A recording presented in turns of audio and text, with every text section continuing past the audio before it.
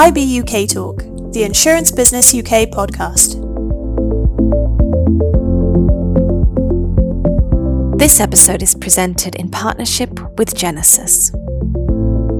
Incremental changes can make the real difference to improving the customer experience over time.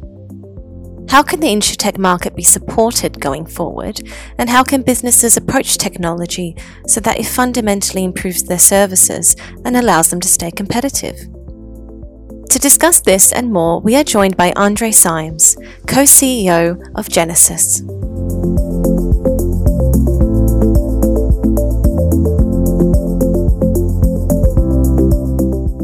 Hello and welcome to the latest instalment of IB Talk, the insurance industry podcast brought to you by Insurance Business.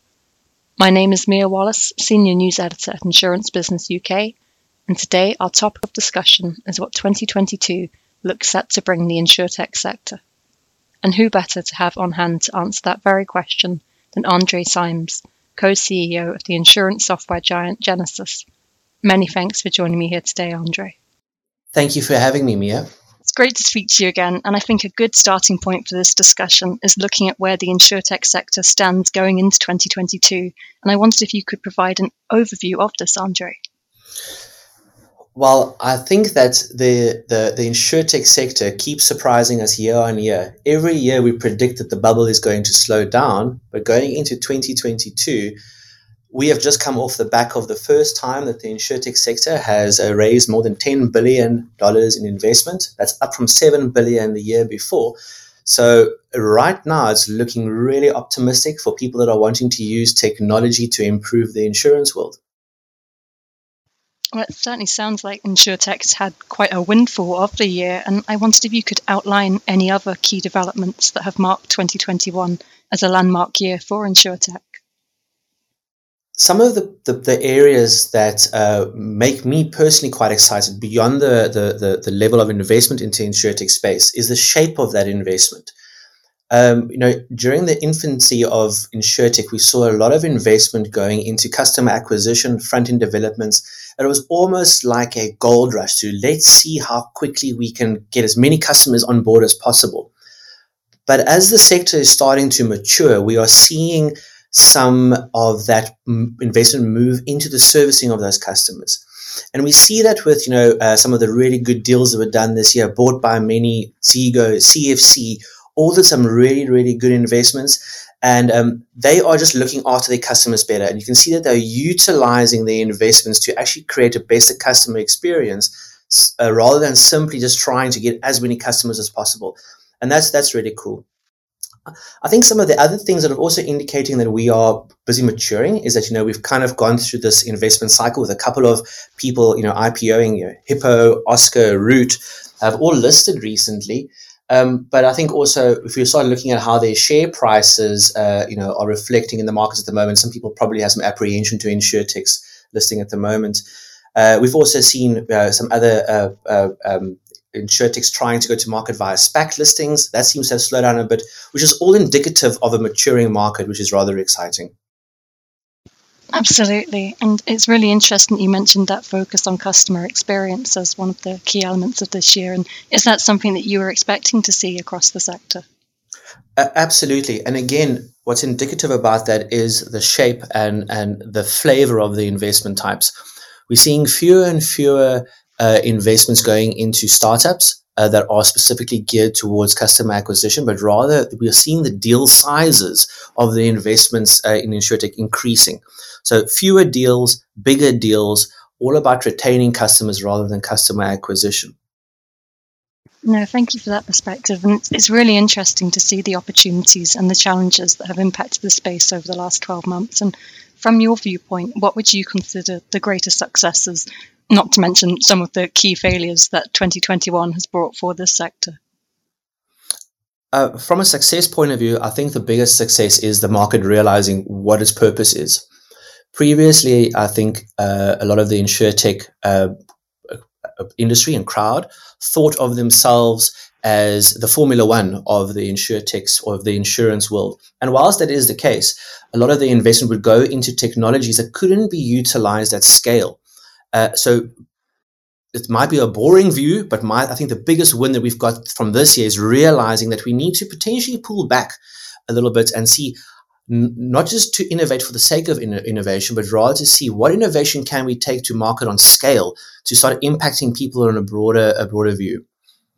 Some of the failures, I think that some of the biggest failures, we're going to still see these realizing in the next 12 to 24 months, is some of the valuations that the insurtechs are raising capital at. Some of these valuations are simply unrealistic and unsustainable. And I think we're going to see ourselves in a perpetual cycle of continuous raising to try and meet some of those expectations of shareholders. Some of the valuations really are too high to be sustainable, and someone's going to have to end up paying for that sooner or later. No, fantastic. Thank you very much. And it's really interesting. From what you said, this last year has clearly opened up some new pathways in the sector, whether that's less focus on startups or greater investment or a focus on innovation in the right places. And do you think that the new year is likely to continue this direction of travel? Yes, absolutely. Nothing is indicating that anything is going to change in the short term. And it's particularly a calendar year ending is not going to change any of the flavor. I believe that the market is moving in the right direction. We're seeing a very natural maturing of the insurtech space. We are seeing people adopting technology to actually solve a business problem rather than technology for the sake of technology, which is always the way that it goes about in the beginning of hype cycles. Everybody gets super excited, buzzwords, AI, blockchain, big data, telematics, etc. All swings around until we kind of settle on something that is genuinely usable. So I think 2022 is going to be very much 2021 times 2, but potentially with a sprinkling of more technology flavor on some of the other areas. I think particularly in the B2B space, we've now got the customers coming to insurtech. Insurtechs are challenging the incumbents on customer acquisition. And now it's going to be about how do the businesses and the ecosystems in the insurtech space start supporting each other to maintain the customer experience through the policy lifecycle. No, fantastic. And obviously, you've given us a great insight into what's happened in the market in 2021. And I'm not asking you to use any previously unrealized gift for prophecy here, but if you were going to make some key predictions on the main developments that you think 2022 is likely to bring for insurtechs, what would those be? Well, technology continues to accelerate at an exponential rate, and we all know that, and therefore it's going to start reducing the cost of technology. So the only predictions that I really have for 2022 is that as the technology costs reduce, more people will start adopting technology to improve their business. I'm going to stop short of using the word transform, because technology doesn't transform businesses. It should just improve a business as it is. I do think that without going down the buzzword bingo role, we're probably going to see quite a bit more artificial intelligence and machine learning coming into play, because there's a lot of focus on that. And that is one of the areas where there's exponential development in tech that can be consumed and adopted in existing businesses rather well. That particular area. I've also said for quite some time that we're probably going to be seeing a little bit more collaboration with big technology, and we are seeing that with some of the FANGs coming into the space, collabing a bit more, some of them launching their own insurance. We're seeing the likes of the self-driving car people and some of the EVs, with some of the new risks that are coming out of that space, creating their own covers as they understand their risks better. So nothing fundamentally different, but I think that sums up quite nicely. Fantastic. And I know that Genasys does a lot of really interesting work in this space, and it seems like it's an exciting year that's ahead for these insurtech businesses. So how is Genasys primed to support insurtechs in seizing the opportunities that the new year will have to offer? Yeah, that's a great question. So Genasys acts, so if you had to picture someone walking through a candy shop and you have all of these little shelves where you can do a pick and mix type of candy situation, Genasys is purely the packet that you can put the various candy pieces into. So the way that Genasys will support the insurtech market going forward, and the people that want to use technology, is that if you use a Genasys platform, you can walk around and go, "Ooh, I want a little bit of data augmentation. Ooh, I want a bit of fraud analysis. I want a better customer experience." And whilst Genasys doesn't necessarily provide all of that out of the box, what we do is provide the fundamental policy and claims administration out of the box. Customers can then walk around the insurtech landscape, picking the best of breed ecosystem partners that they want and creating their own ecosystem via our rich API layer. Fantastic. And I know it's something that we've discussed in the past, but looking towards businesses not using tech for tech's sake or innovation for innovation's sake. And from your perspective, how can you nudge businesses into using the right tech to improve their services? I think that is a mistake that us technology providers often make. We kind of shoot ourselves in the foot by always talking about what the art of the possible is. We talk about how do you create a fully digital insurance provider that can, from customer acquisition all the way through to claims fulfillment, have zero touch of, with humans in place. Most people don't want that. They simply want to have the existing insurance done a little bit better.